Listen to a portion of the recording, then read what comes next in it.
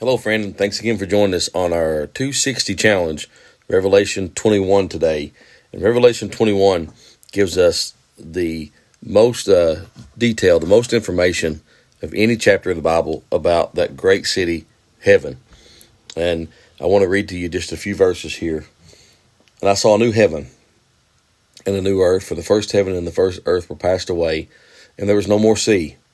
And I, John, saw the holy city, New Jerusalem, coming down from God out of heaven, prepared as a bride adorned for her husband. And I heard a great voice out of heaven saying, Behold, the tabernacle of God is with men, and he will dwell with them, and they shall be his people, and God himself shall be with them, and be their God. And God shall wipe away all tears from their eyes, and there shall be no more death, neither sorrow, nor crying, neither shall there be any more pain, for the former things are passed away. And he that sat upon the throne said, Behold, I make all things new. And he said unto me, Write, for these words are true and faithful. Think about that, friend. This is heaven. This is our reward. This is the climax of history.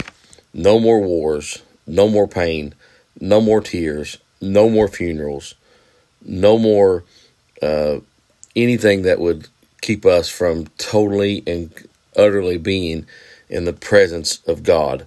Think about that, because God has made all things new. Just a absolutely magnificent chapter here of telling us everything that city will be like. It tells us about the foundations. It tells us about the jasper. It tells us about the great wall and the dimensions and the gates and the 12 angels and their names written there, and so much beauty.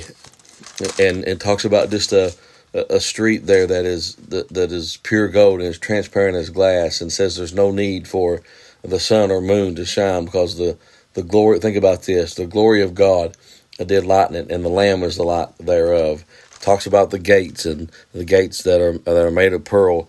Just absolutely a beautiful, beautiful scene. But for me, the greatest thing about heaven is verse number 4. And God shall wipe away all tears from their eyes. Think about that, friend. Think about every hurt you ever had in this life. Think about every loss you've ever suffered, every disappointment, every bit of the physical pain, which we've all had, but even greater, the emotional pain, the spiritual pain, all of that will be gone.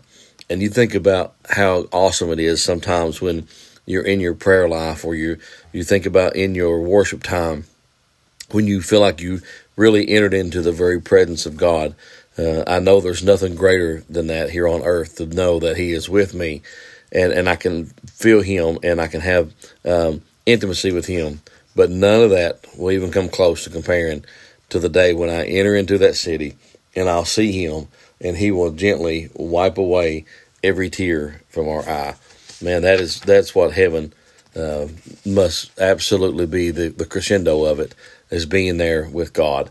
I want to encourage you today to take time to read through this chapter, and if you read it again, and see what God has waiting for us there.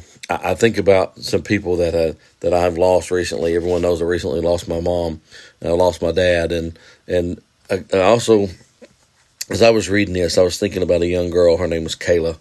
She passed away at a very young age, and her whole life she had cancer, and she had one bout with cancer after another, and she would be cancer-free for just a year or two. Then the cancer would come back, and she had so many physical problems. She was born with a cleft palate, and so many different problems that she would, obstacles that she'd have to overcome, and her whole life just seemed to be one struggle, one battle after another.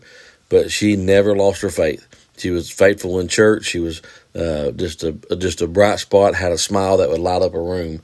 But I think about Kayla and so many battles that she had to face, and so many things that she had to go through. And I preached her funeral, and I used these verses, but didn't even scratch the surface on what God has prepared for us. And I think about how precious heaven must be for this young lady, for Kayla. She entered into that place.